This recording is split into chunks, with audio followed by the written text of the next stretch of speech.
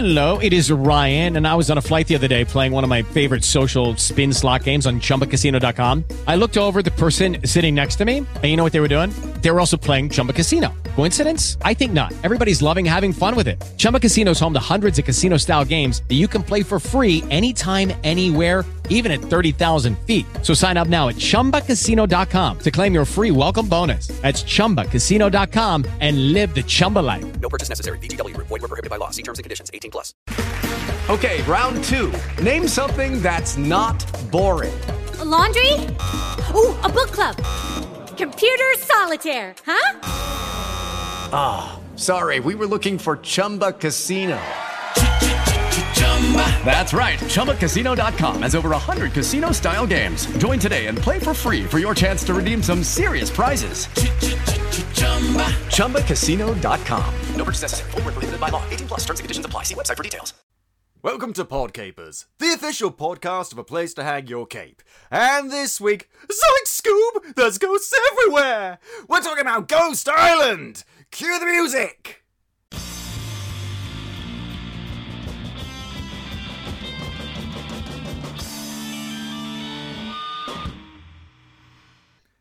Hello there, Capers, and as I said, welcome to Podcapers, the official podcast of a place to hang your cape. My name's Scott James Merridew, and this is a show where we talk about various geek and nerd-related topics, and I'm joined each week by a very special different guest. Now, a few weeks ago, we talked about a horror comic, so let's keep that train rolling with Ghost Island. And I'm joined by the writer/creator for it.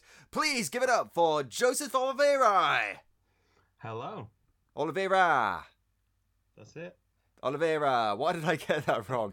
Damn it, and I asked about it before we started as well. God, I'm useless. Don't blame me, Capers, I'm ill. But how are you, Joseph? I'm very well, thanks, Scott. How are you? As I said, bit ill, bit out of it. I have taken like 3 strepsils today, so I'm a bit loopy. Okay.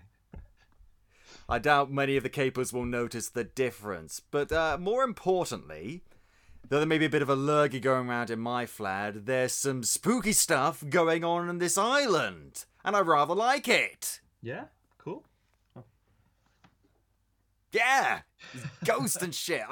We talked about horror a bit a couple of weeks ago when we were talking about Mandy the Monster Hunter, but it's always been something I've never really gotten into. And ghosts are part of the reason why, because, let me put it this way. When you're up against Frankenstein, you know what he can do. He's going to reach over and he's going to throttle you. Maybe he'll do a song and dance number. You're pretty sure you're on solid ground. With ghosts, anything can happen. Absolutely, yeah. I love the unknown of and the realms of that. So and it just adds to the story of what anything can happen. So yeah, there's that aspect definitely. I know where you're coming from. Yeah, but before we go too heavily into that, before we go talk about Ghost Island, let's talk about you. Who are you? What do you do? What is your reason for being? So I'm Joseph Oliveira. I'm the writer, creator, and name behind the publisher Afterlight Comics. It's a horror comic publishing house, and we just primarily, obviously, just do horror comics like Ghost Island.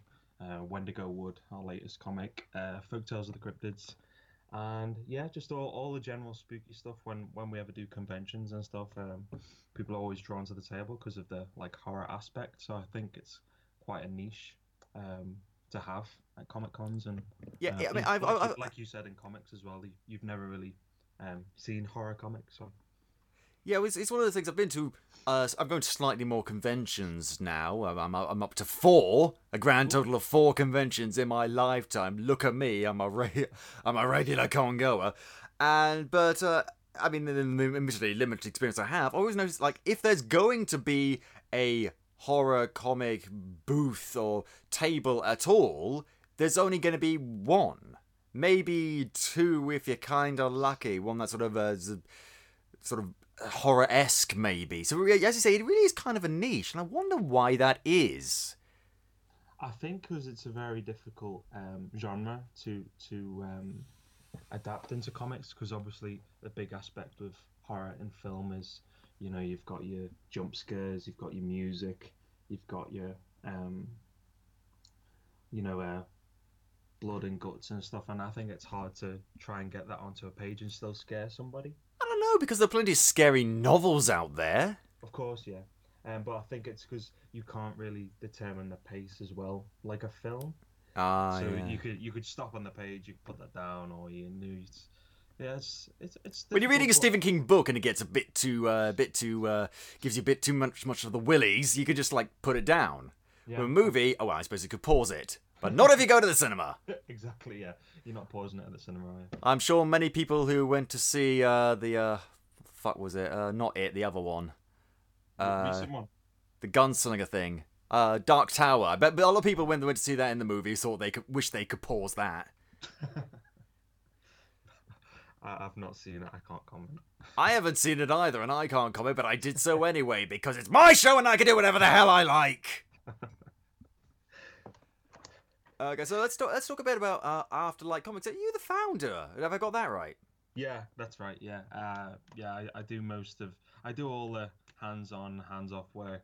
Basically, the art is what I get artists to do everything else basically in the book. But I do like the lettering, the writing, the marketing, the convention going. Everything else. You're on the front lines. Pretty much, yeah. Like you said about you've done, was it 4 conventions? Was that this year you've done 4 conventions? This year I've done 2 conventions. All right, okay.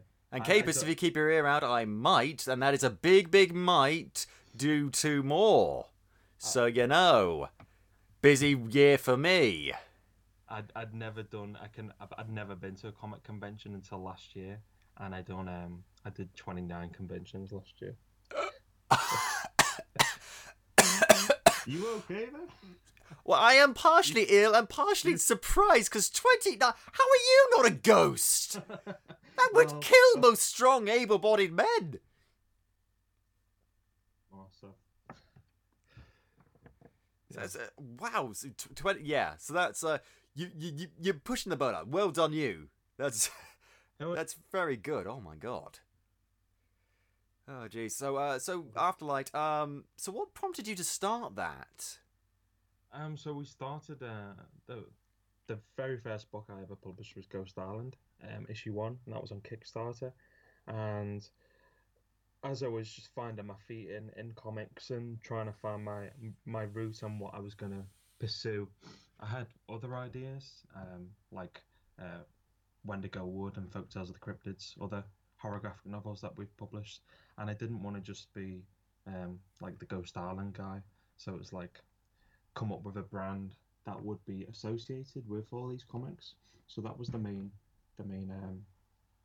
reason behind publishing a label, really, so people could identify, oh, Afterlight Comics, that's a horror publisher. I love horror, I love comics, you know. Well, why have 1 ace up your sleeve when you can have 4? Exactly. Yeah, I'm pretty sure that's not how you play poker, but I don't know card games. Same. Yeah, so talking about horror, so what is it about horror that appeals to you so much? Why do you like doing it? I just love the feeling of being able to tell a story that builds tension and atmosphere within a reader while they're reading a story, and just like it's so much tension that they want to keep turning the page of what evolves throughout the story. Sort of morbid fascination, almost.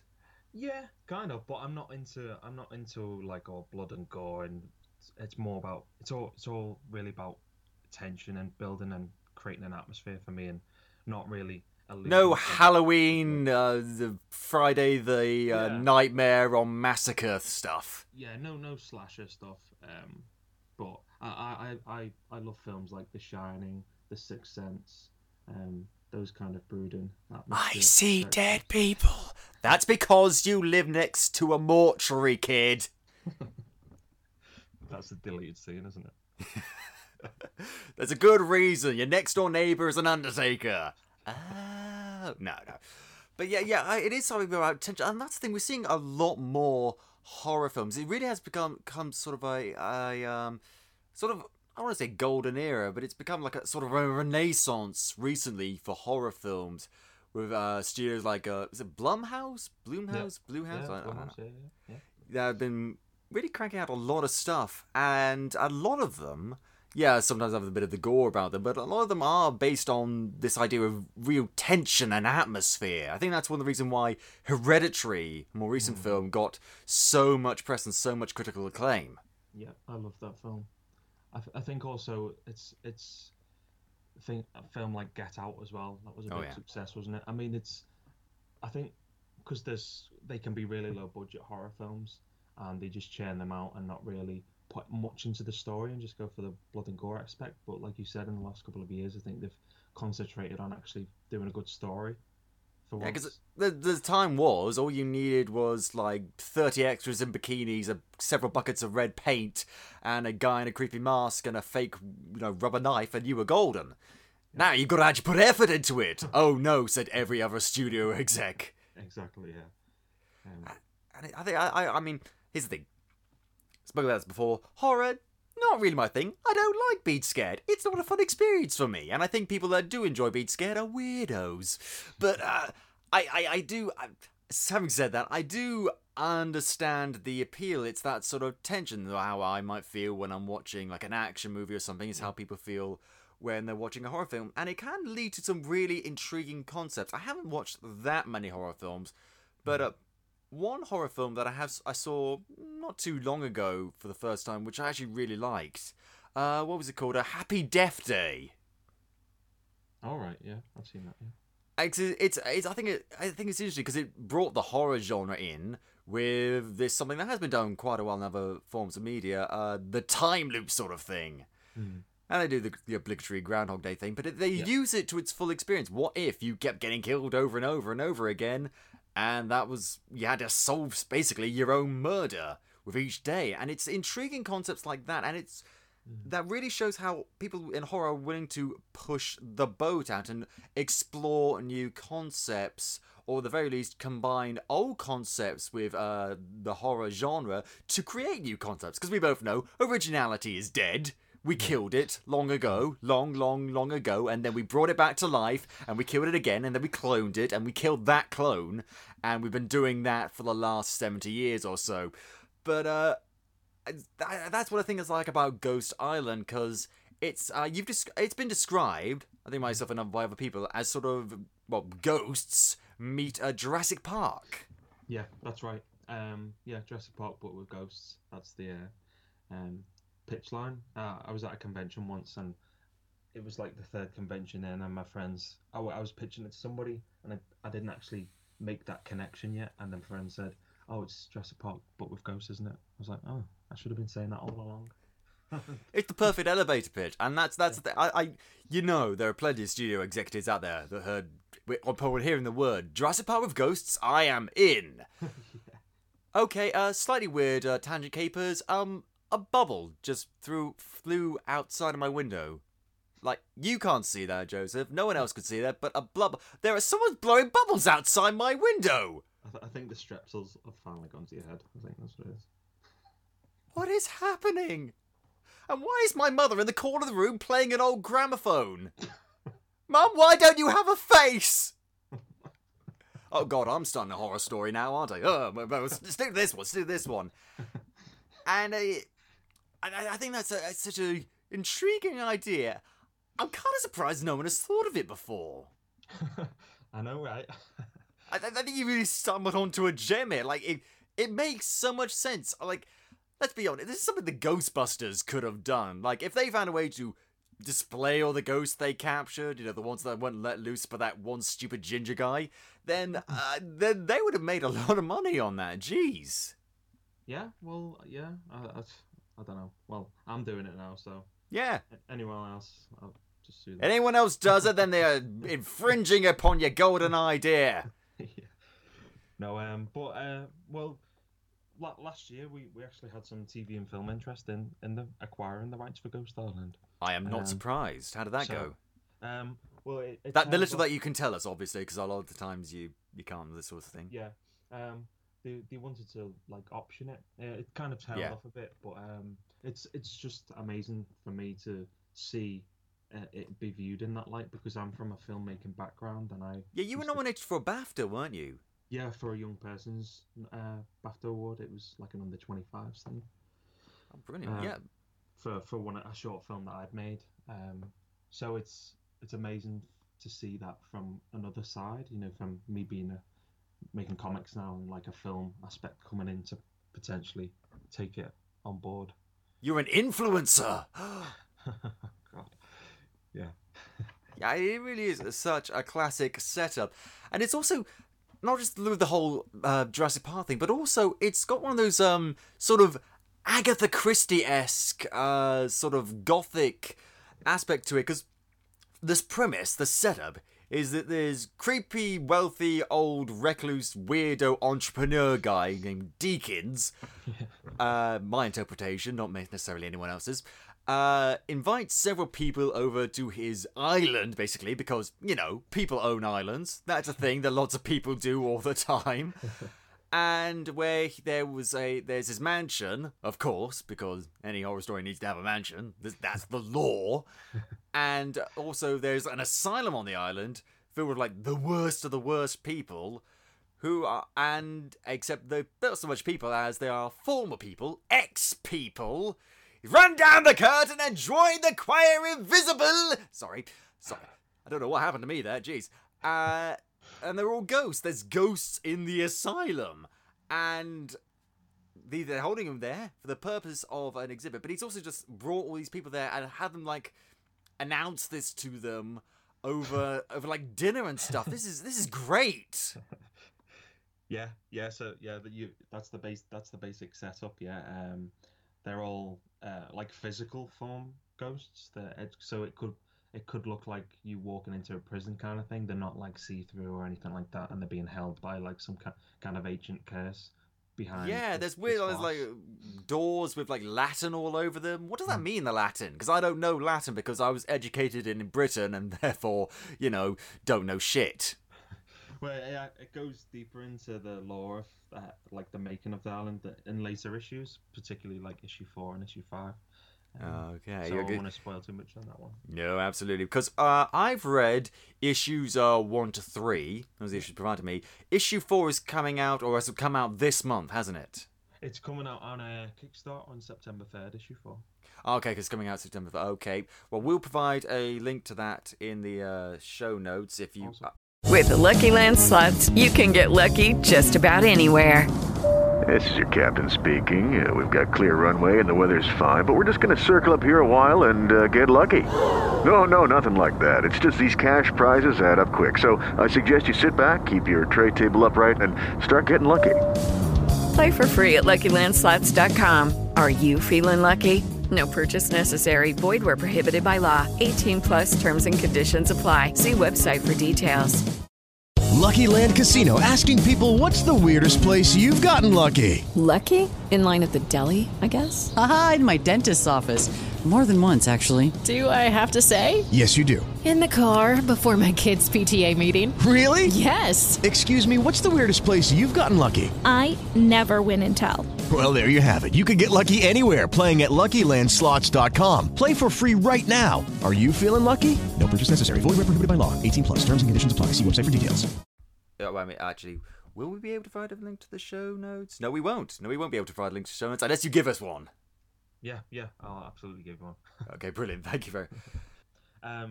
So we're on Facebook, Afterlight Comics, Instagram or Twitter if you want to follow us on there. Okay, we'll provide links to those, Capers, so you can keep up to date with this sort of thing. Because I think this is something worth watching. But let's talk about some of the characters that we meet. The first main character we meet is Josh Evans, a creepy-looking dude with a beard. Yeah. He does look rather bescraggly, if I may say so. He's gone through a bit of hell. He has, really, because Josh is a psychic that a well-known, much-beloved, and highly respectable profession who has had a bit of a troubled past, and he's seen some shit. He's seen some shit, and he now basically goes around performing, like, low-level seances for people, and which goes about as well as you can expect, discovering, like, murdered children. Yeah. Like, seriously, that's the first scene. Like, you hit the ground running there. You hit the ground running. You do not hold back in terms of the mature themes and content of this comic. Absolutely. Well, I think it's like it is very much like an adult graphic novel series. I have like 13-year-olds and under come up to the table and like looking at it like, wow, Mum, can I get this? I'm like, I don't think you can. Billy, no, stay away! But yeah, Josh Evans, he's been through a lot of shit, like you said. He basically the premise of Josh is he wakes up one night and he has the blood of his loved one on his hands, and his wife, and she's just totally disappeared, and he's under investigation for the murder of her, and he has no recollection or memory of the events that have took place, and that is kind of like the spine of the story of Ghost Island. And the flashback. It's a recurring thing, because that's another thing I like about this comic. You've got the main plot going on, but you've also got all these side plots going on with all these character backstories, because they've all got actual lives. They didn't just appear in the story and then fill some role in the main plot and that's it. They've all got something else going on as well. Well, that was really important to me, because you have like you said, when we were talking about slasher films, you know, you have just like people running around in bikinis or some jocks and stuff, you know, and you're not really caring about the character. I want the reader to be able to possibly relate to some of the characters or what they've gone through in their past, or be able to like feel, you know, sympathy for them. So when they do inevitably do something bad happens, you know, you care about that. Well, so something I will say, like, none of them have like happy backstories. No, well, it's mind you, it's called Ghost Island. If they did have happy backstories, that would feel really weird. I think everyone's very as much as split apart, everybody isn't so different. I think they're all very united in their grief, and that was really important to me, that they're going to this very morbid Ghost Island, and their pasts involve a lot of grief as well. And it's about traveling like that journey through grief, I think, to, you know, try and see the light to the other side by the end of the story. Yeah, because I mean, we've all got journeys to go through, and the more journeys you're on, the more places you'll see. And this is turning into a Dr. Seuss book for some reason. Moving on! One thing I will say, early in the beginning of the comic, Josh gets the letter from Deakins inviting him to, you know, Ghost Park, if you will. But in the letter, it's addressed to Josh White, not Josh Evans. Yeah. I think that was like before he was about to get married, or there was like a fiance. So. Okay. And yeah, he's gone back to that name, kind of thing. Well, how remarkably progressive. I like it. Yeah. So that's Josh. There's also Mason, who's travelling there with his kid, who stands out among kid characters in comics in that he stops just short of being really fucking annoying. Yeah. It's one of those. Well, I don't have kids myself, but I have a lot of friends that do, and you know, they say like if you can't have a minute without one of them running off and doing something stupid and not being able to not keep an eye on them for a Billy, second. no, don't pet the velociraptor. Billy, no, don't put your foot in the bear trap. Billy, no, don't go swimming in the hydrochloric acid. That's bad for you. Yeah, he's very adventurous and wants to go on his own little adventure. So, and his dad's quite old, so he can't really keep up with him. So. Yeah, but they do actually. I mean, I say he stops short of being annoying because he's not annoying. He is, you know, he's not kind of interesting. He's interesting through his dad, because his dad's got the interesting relationship. Because his dad's kind of gruff and grumpy. I noticed with pretty much everyone, but not with his kid. He's actually, you know, really nice and supportive. Like he's shouting at someone else in 1 minute, and then his kid speaks to him, and he's like, "Yeah, okay, what is it? You okay? Yeah." And I really like that. It showed that, yeah, again, lays to this character. Yeah, he's probably one of the most innocent people on the island. Yeah. Yeah, it was really interesting. And then you've got the arsehole skeptic journalist. Why is it in horror films, I just think like films in general, the guy that doesn't believe that the thing that never happens isn't actually happening is always the arsehole? Why is that? I think it was important to have like a skeptic on the island and to like challenge the beliefs. Absolutely, I completely agree with that. But why does he have to be an arsehole? Why? I'm a skeptic myself, and I find it's always kind of annoying to me. We talked about Ghostbusters before with the ginger bastard, but like, Walter Peck, right, now I'm going on a rant here, now this is happening. Walter Peck goes to the Ghostbusters and say, hey, you guys, you're using up a lot of energy here. I work for the Environmental Protection Agency. I need to make sure this is all okay. Could I do that? Well, I'm Peter Venkman, so I'm going to be an arsehole to you. But I'm just trying to do my job. Nope, arsehole! Okay, well, I'm going to have to come back and, I'm going to be a bit more serious next time. Nope, arsehole! Okay, well, I'm back now, and seeing as you refuse to cooperate with me in, in a very important thing, which would have taken up, required no problems from you, I guess now we've got to shut all these machines off. You can't shut them off. Tell me why. We're not going to explain in any big detail. Well, I'm going to have to shut them off then. Uh-oh, it blew up. Why didn't you tell me that it would blow up? Well, we just assumed that you were an arsehole. But you're the arsehole as well. But he has no dick. How dare you?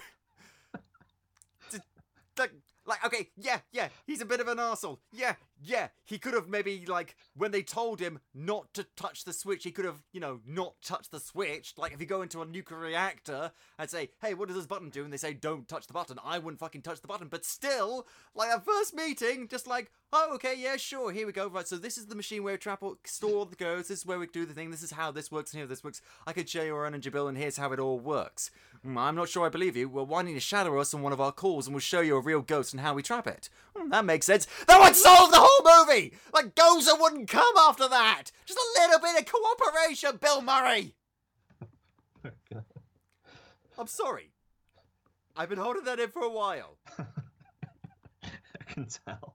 Oh, God. The thing with the journalist on the island, I think that goes with his profession as well. He's after that cutthroat story. He wants the big story, so he'll do anything to get that. And by means of being an arsehole, if that's what it takes, then that's what it takes. Well, you know what? Sometimes you need an arsehole. We all do, yeah. Especially when there's dicks involved. Wait, that sounds. Okay, this is going in a bit too much of a Team America World Police type scenario. We're going to move on. And he is also joined by someone who's I can't remember her name, but she's like an apprentice journalist. Alice, yeah. Alice, yeah. Like the apprentice, yeah. Who's is much nicer than he is. Yeah, Alice has got her own things going on as well. She's going through her own grief. And she's shadowing Mike the journalist. She's kind of doing her own research. Mike's after trying to get a confession out of Josh that he murdered his wife. And in fairness, he has really good reason to believe that. We know, or at least we assume, based on what we got, that Josh did not murder his wife. But let's look at it from an outsider's perspective. There was blood found on him, and the body is missing.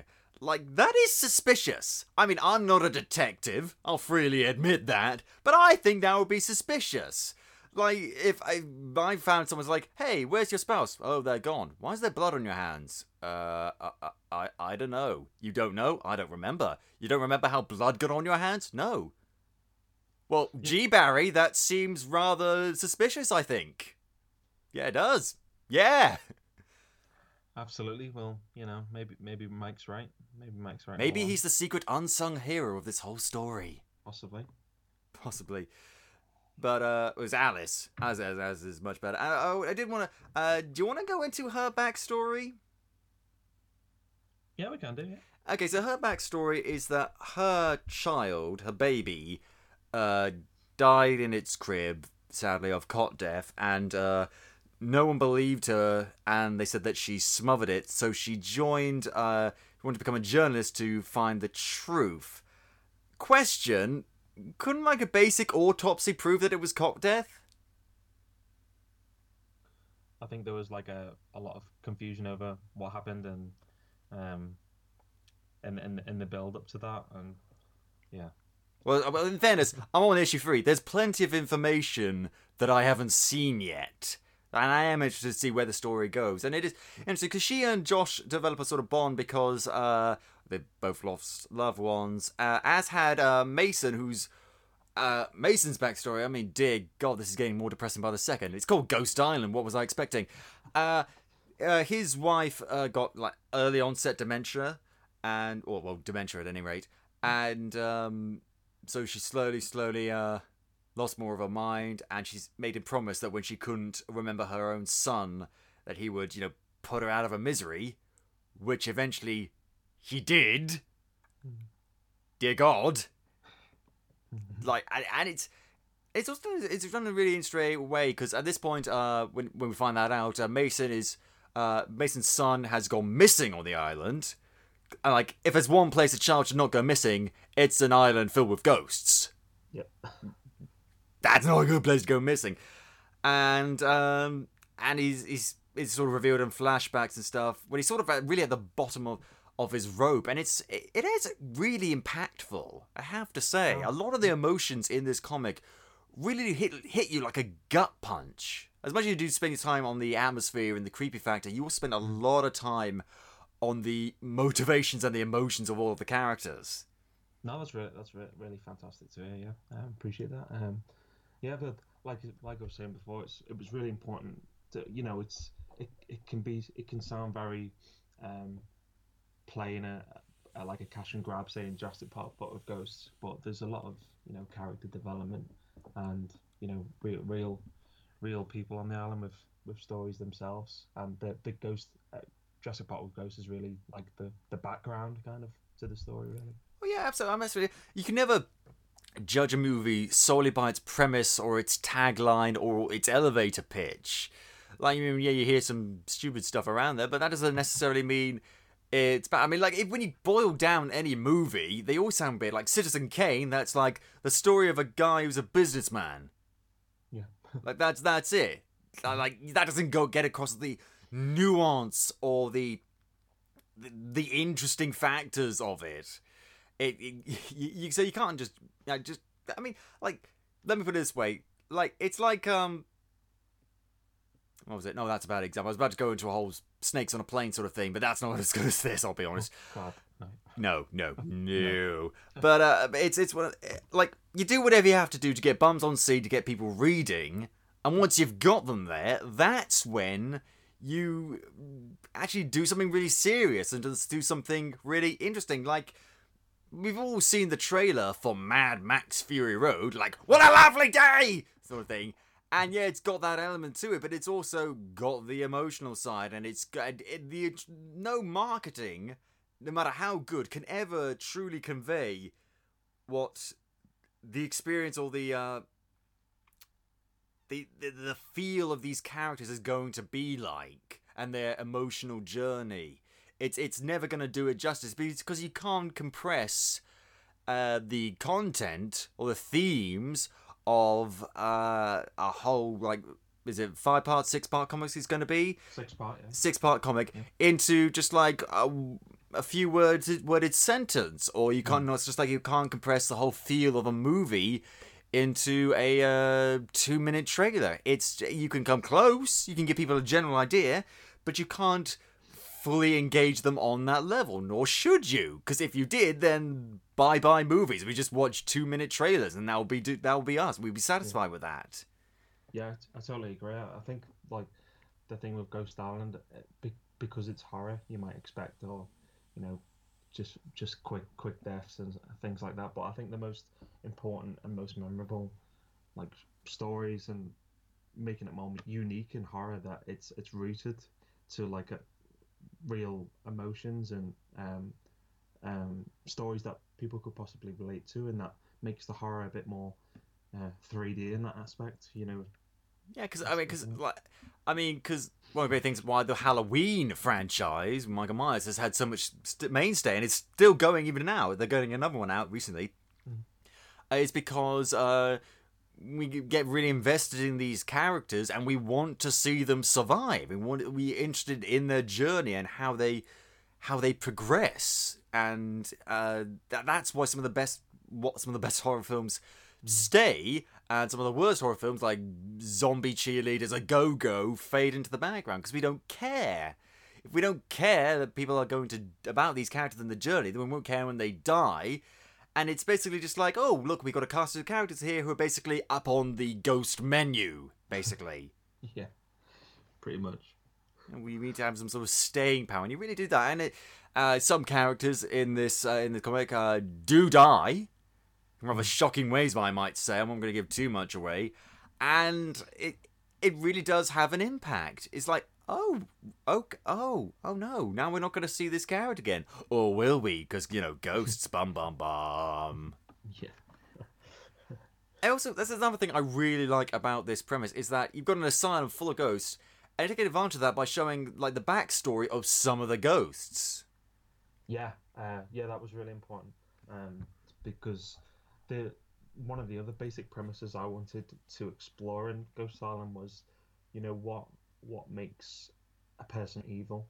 I don't believe in people are just born a certain way. I believe everyone's shaped by their upbringing of childhood, or shaped by things that have happened to them. So we are formless clay blobs that are shaped by the hands of time. And I think Scott James Merridew, 2018. I think there's hundreds of stories to explore on that island.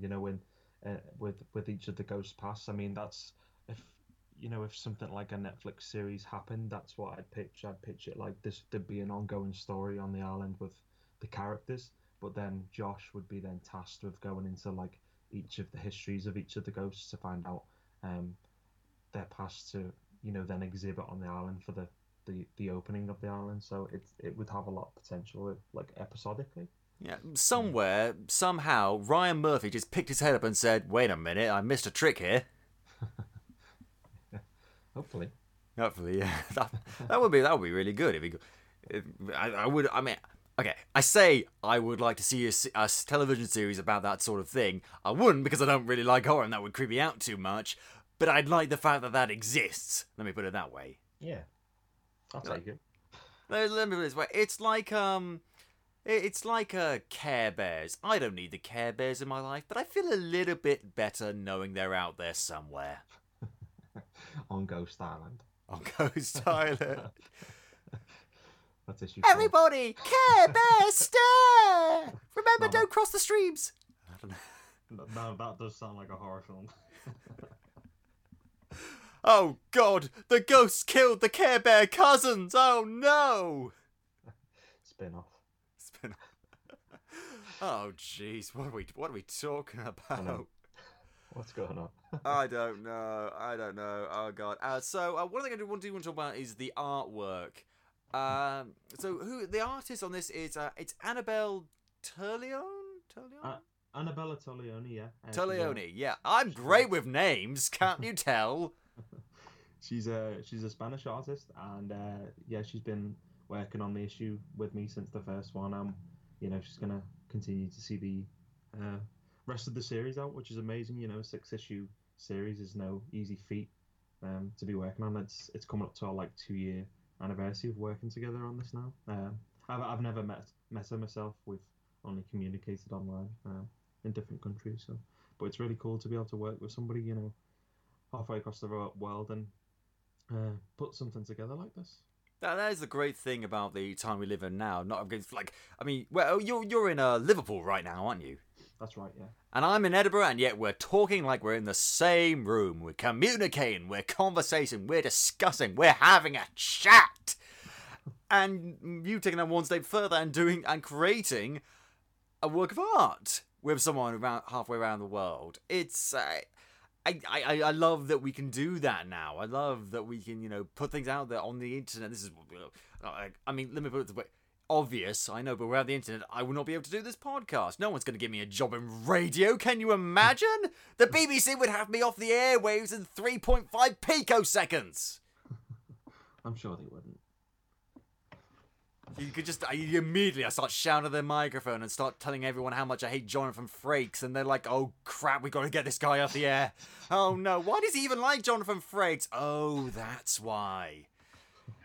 Because he knows what he did. He knows what he did. But anyway, So yeah, I think it's great. So what is your? I mean, that is interesting. I do want to talk about what is that working relationship like? Talking and creating something with someone like halfway around the world. It's amazing. Well, Spain. It's not really halfway around the world, like a quarter of the way around the world. Yeah, a Ryanair across the world.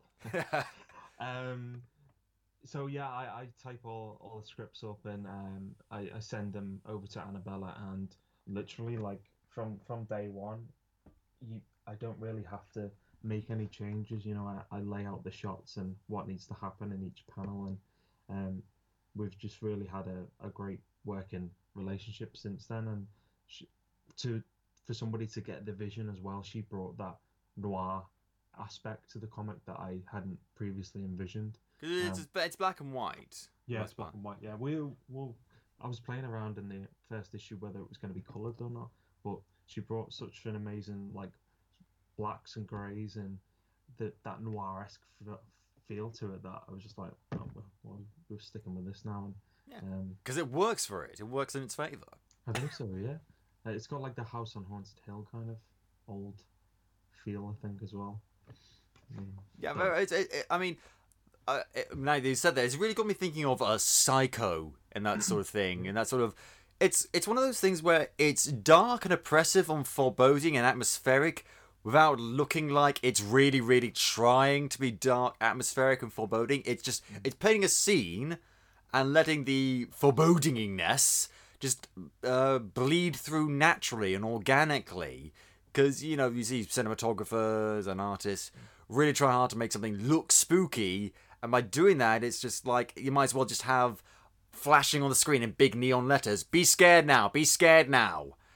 And it shouldn't really work like that. It should be tense and atmospheric on its own nature, you know? Yeah, definitely, yeah. And it's amazing to see as well, because it's been, I think, it'll be 2 years in October since issue 1 came out, and it's been amazing to see her journey as an artist as well adapt, and you can see like the style evolving through into issue 3 and now issue 4 as well. I just think it really works well. The characters all look pretty distinct from each other, but they also look like they're part of the same world. Oftentimes you get artists who create different characters, and I don't know, they feel sort of like at odds with each other. Everything feels like it belongs in this world. Everything except for the ghosts, they feel like they're from another world. Yeah. And I really love this one panel with the little kid who's heard his mum's voice creepily in the asylum, and it's like, well, I'm going to follow that, obviously. You know, I heard my dead mum's voice, I'm in an asylum full of ghosts, I should follow it.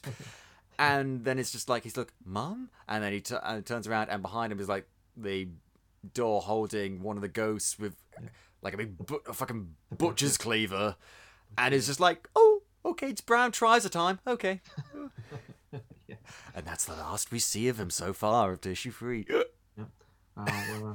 Issue 4, you know, you'll find out what the outcome was there. Oh, now you got me all tense and excited. I can't handle it. Also, I'm dying. Oh, jeez, it's one of those things where, oh god, now my voice has gone weird. What's happening? My body is changing and I don't like it. I only thought I was going to have to go through puberty once. You lied to me, Mum.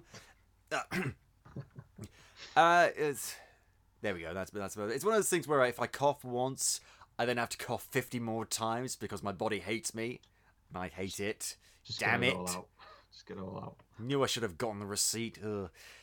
Anyway, any more? Oh yeah, there's the priest guy who it turns out is an exorcist. Is that the Exorcist theme? Close, I think. It's close enough.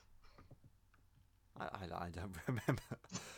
I've had it in my head for the last couple of days. I've had one of the songs from the band Mouse Rat from the sitcom Parks and Recreation in my head.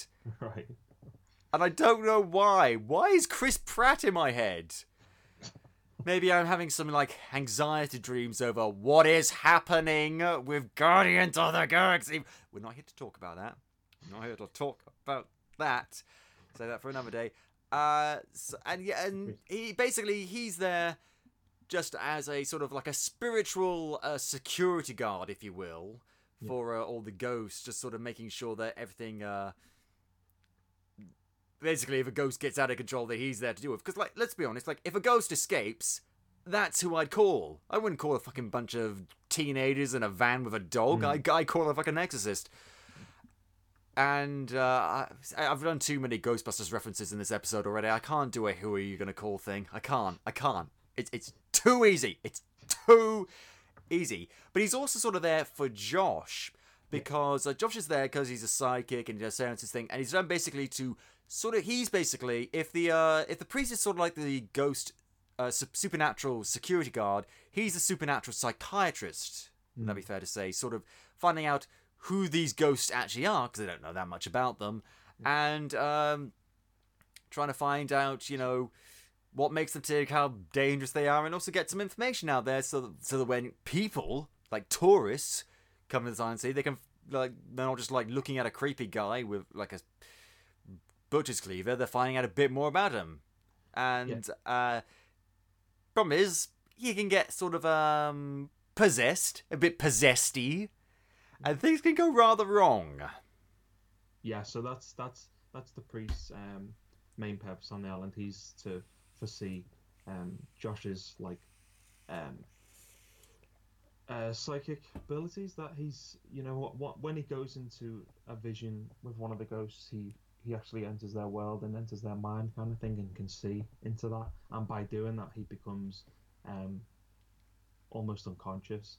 So it's when he's trying to come back out of that world that he could potentially become possessed by said ghost. So when he comes back, he brings something with him. That's it, yeah. All these broken pasts as well. But again, the priest has got his own history as well. He's from the Ministry of Exorcists, and they like, I swear that's a real thing. Like, the Vatican has like an exorcism guy on hand. They don't admit it, but it's said to exist. Along with all the Nazi gold they have stored in the Vatican Bank. What? Who said that? What? I don't know about that. But... I've done research. It's there. It's a whole thing from World War II and Croatia. But that's a whole other thing. I guess you don't know. I tend to get a bit sidetracked. But yeah, I think that's... It's one of those things, like, you would have had to have it there, and I'm so glad you included it, because it's also... It's interesting because it reminded me very much of the sort of relationship between that the priest and the guy from that comic Outcast. Yeah. Read that, and that TV series that nobody watched. Shame. Like, I think I watched one episode of that, and it was just like, good for you, Philip Glenister. You're getting back out there after ashes to ashes. Like, yeah, good for you. Shame it's so fucking boring. I'm gonna see something else. It's made it to season 2 though, so it's not doing too bad. Oh, okay then. Fair enough. Season 3 is coming out this year as well. What can I say? I'm more of a Winona Earp guy. That's how I like my horror. I told that devil to take you back. That's my jam. But also, another character I really like is Deakins, because he seems, I mean, sort of like the classic sort of entrepreneurial, says he's got the best interest of the public in mind, but you can tell he's kind of in it for the money sort of thing. Like the scene where that really hit me, where he's talking with the journalist about basically they show the big like food preparation area from the old asylum, and saying this is going to be like the food court, and we're going to have like McDonald's and Burger King and KFC and shit, you know, for the kids because they can be so picky. And journalists just like, in a rare moment of actual, you know, fucking sanity and common sense, he's just like, but you're gonna invite kids here? And Deakins is like, at their parents' discretion, of course. And it's like, oh, you know what you're doing. You know what you're doing. You know what you're about. Yeah, there's a very fine line with Mr. Deakins and his morbid curiosity. Can't say the word. His curious orifices? What do you want about? That's a different film. Yeah, between that and, you know, obviously trying to make money off the island as well. It's a big expensive production, so, you know, you gotta break even. But it is. It is very human, as you say, because it's one of those things where you know it's a bad idea, but then that horrible little phrase pops up in your brain. But what if it works? And that's some of the most stupidest things in human history have been done because of that stupid voice and that stupid phrase. But what if it can work? What if it? And you can only really. Yeah. If somebody could do this, they would do it, wouldn't you? Absolutely, there would be some nut job. I think, like, if ghosts were real and they could find a way to contain them and show them to public, they would try. And it's one of those things where it would be so easy for you to just completely and utterly demonize him, and you can tell that he's not a good guy, but you can also tell that, like, he doesn't have any necessarily bad intentions. He has good intentions, although I hear the road to hell is paved with that sort of thing.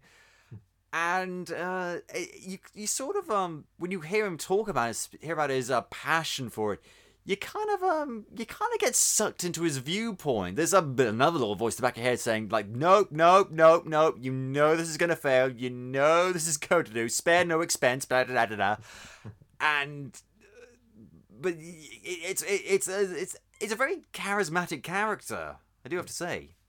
Yeah, that's the way he was meant to be portrayed. Yeah, and I think it's like you said, you kind of side with him, and then you get sucked into his perspective. And I think the important thing with Mr. Deakins is you're unsure if he's friend or foe, and that's what I like, and that's what is to probably be determined by the end of the series of how it concludes.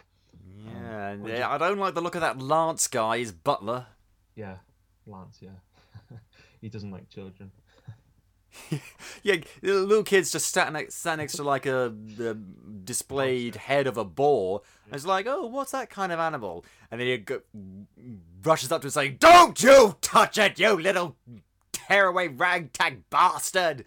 And he's just like, "I was just asking what kind of animal it was. You are a child and therefore greasy and unclean." Absolutely, that's what. I may be exaggerating a little bit, Capers. The actual comic is much more subtle than that. I'm not selling it very well. I regret not using that dialogue now. Don't you know what this is? This is a bore, you insufferable ragamuffin. Oh God. That's the one thing I do have to ask. So issue 3 was much shorter than issues 1 and 2. Issues 1 and 2 were like 40 pages. This was only like 20-odd, 30-odd? Why was that? 25, yeah. So issue 1 was 44 pages. That because it was my first comic, it was my first, obviously, learning experience of how to make comics. And I didn't really have discipline then as well. And your usual comic standard is 25 pages, 24 pages, isn't it?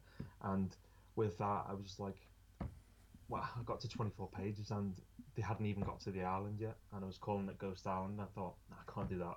So it just got... Well, I've read through the whole comic and there is no island or ghost in this comic about there's one ghost, but there's no island. There's no island. There's a thing called Ghost Island. So I am done. I am out. You lied to me, Ghost Comic. You lied to me. Exactly. So I didn't want to just end it like that, so I went to 44 pages for the first issue, which does sometimes happen for new series, like Image and stuff. I've seen longer first issues, to be honest. Yeah. And then I think it ends on enough of a hook to bring you back for 2, and then issue 2 is 35 pages, and it was just about me getting to a kind of discipline, and it needs to be short runs, because obviously 44 pages of artwork is a lot of money. All artists are paid, their page rate that they're not necessarily paid well, but they're paid. Yeah, well, it's what I always pay whatever the artist is their standard page rate. They've got to feed themselves, obviously, and that's why the Kickstarters are really important. Because guess what, idiots of the world? Being an artist is a job.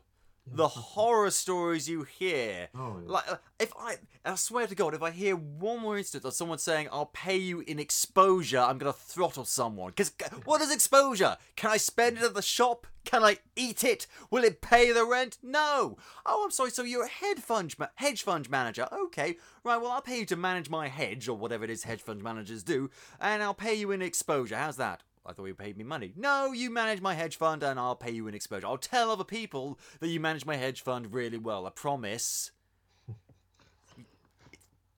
Fucking ludicrous. Yeah. So yeah, all the artists get paid up front, and then the Kickstarters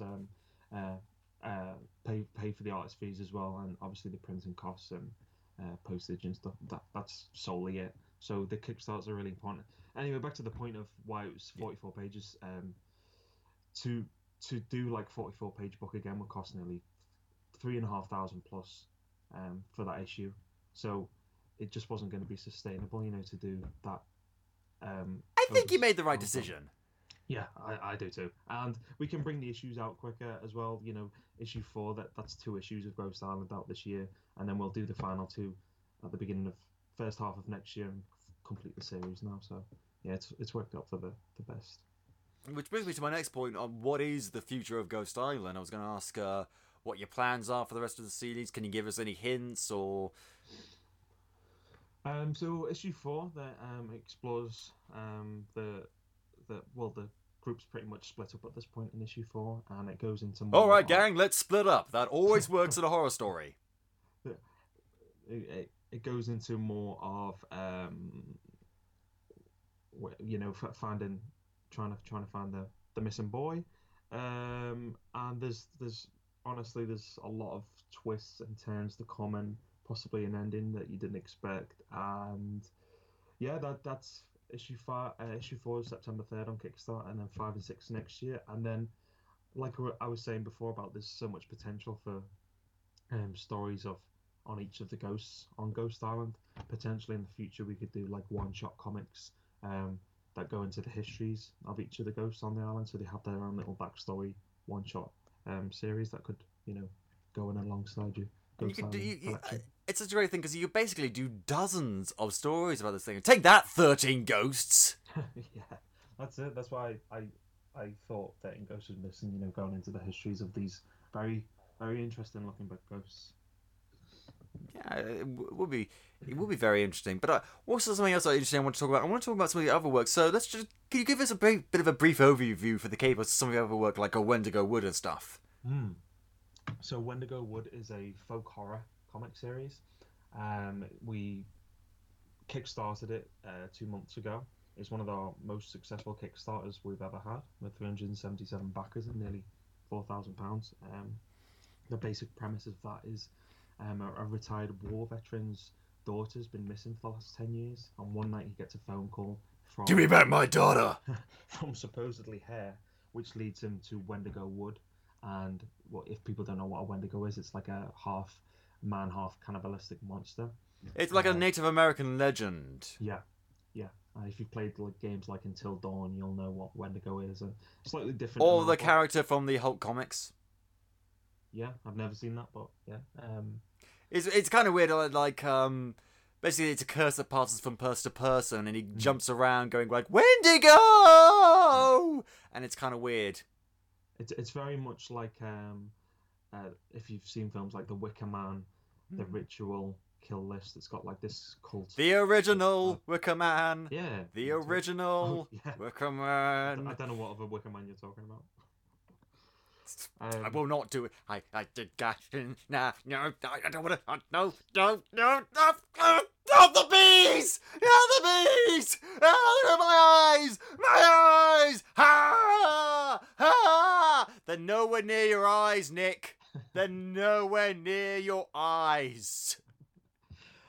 And we've got. I'm so sorry. We've got Folk Tales of the Cryptids as well, which was like a horror anthology. 4 short horror tales, each based on like an urban legend, like a cryptid. So you've got like Sasquatch, Chupacabra, Puckawudgie, and the Mothman. And right. So I'm actually kind of one thing I do kind of like. I am kind of interested in cryptids and those sort of cool. legends. Puckawudgie, I know, I've heard the name. I think it referenced like a Harry Potter thing recently. But the Mothman, that's something from like Virginia, isn't it? Yeah. Virginia, America. It's very popular there. Yeah, they've got a statue. And the Chupacabra is from Mexico, like, what was it, Puerto Rico?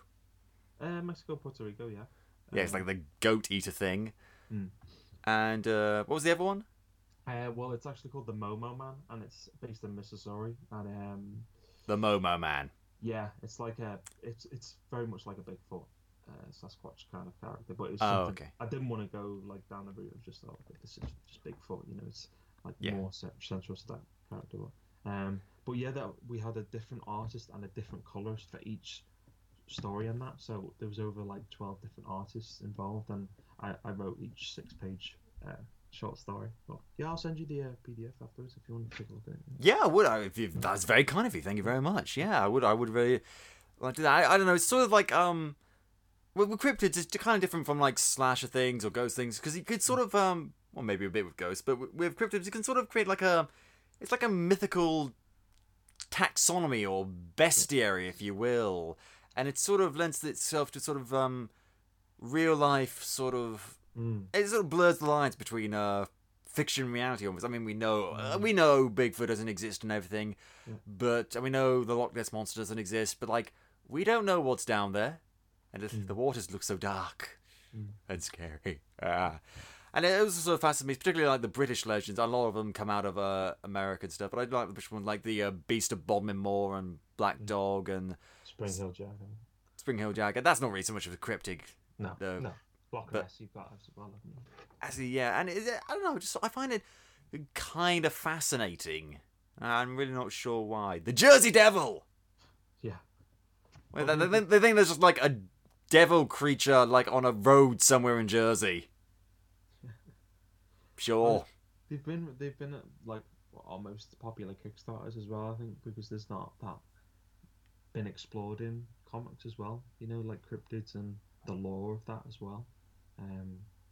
So it's tapping into that fan base of people that like cryptozoology. Yeah, that's another thing it is called. That is the technical term for it, cryptozoology, and I find that fascinating. Well, yeah, there's massive like courses dedicated to it, and like people have doctorates in it and things like that. You can get a doctorate in anything today, though. You can get a doctorate in food photography. That's true. No offense to all the food photographers out there, you do a great job, and yet I never see any of your work in a menu. Like, but if on the rare occasion I go to a restaurant, you never see a picture of the food you're about to eat next to, like some food, like, sausages and mash, like, you know what you're gonna get. But with other meals that are, like, specific to that restaurant, like, maybe if I saw a picture of the thing, I'd be more inclined to get it, because otherwise I'm just basically reading a description. And you don't do that when you buy anything else. When you get a car, you don't just read a description, you look at the car. Yeah. You know?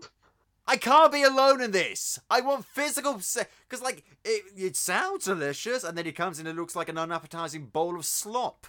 And it's like, well, it sounds good, I mean, it tasted good, but it doesn't look very nice. So maybe if you actually photograph the food and put it in the menu so I could see what I'm about to get, that might improve the dining experience.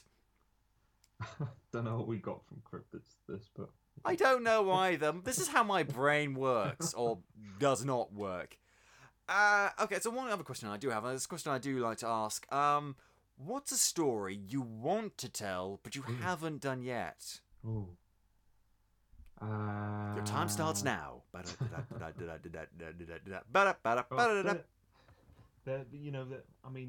are plans to tell other stories. I mean, the schedule for us at Afterlight Comics is filled for 2019. With like 6 more books coming out next year.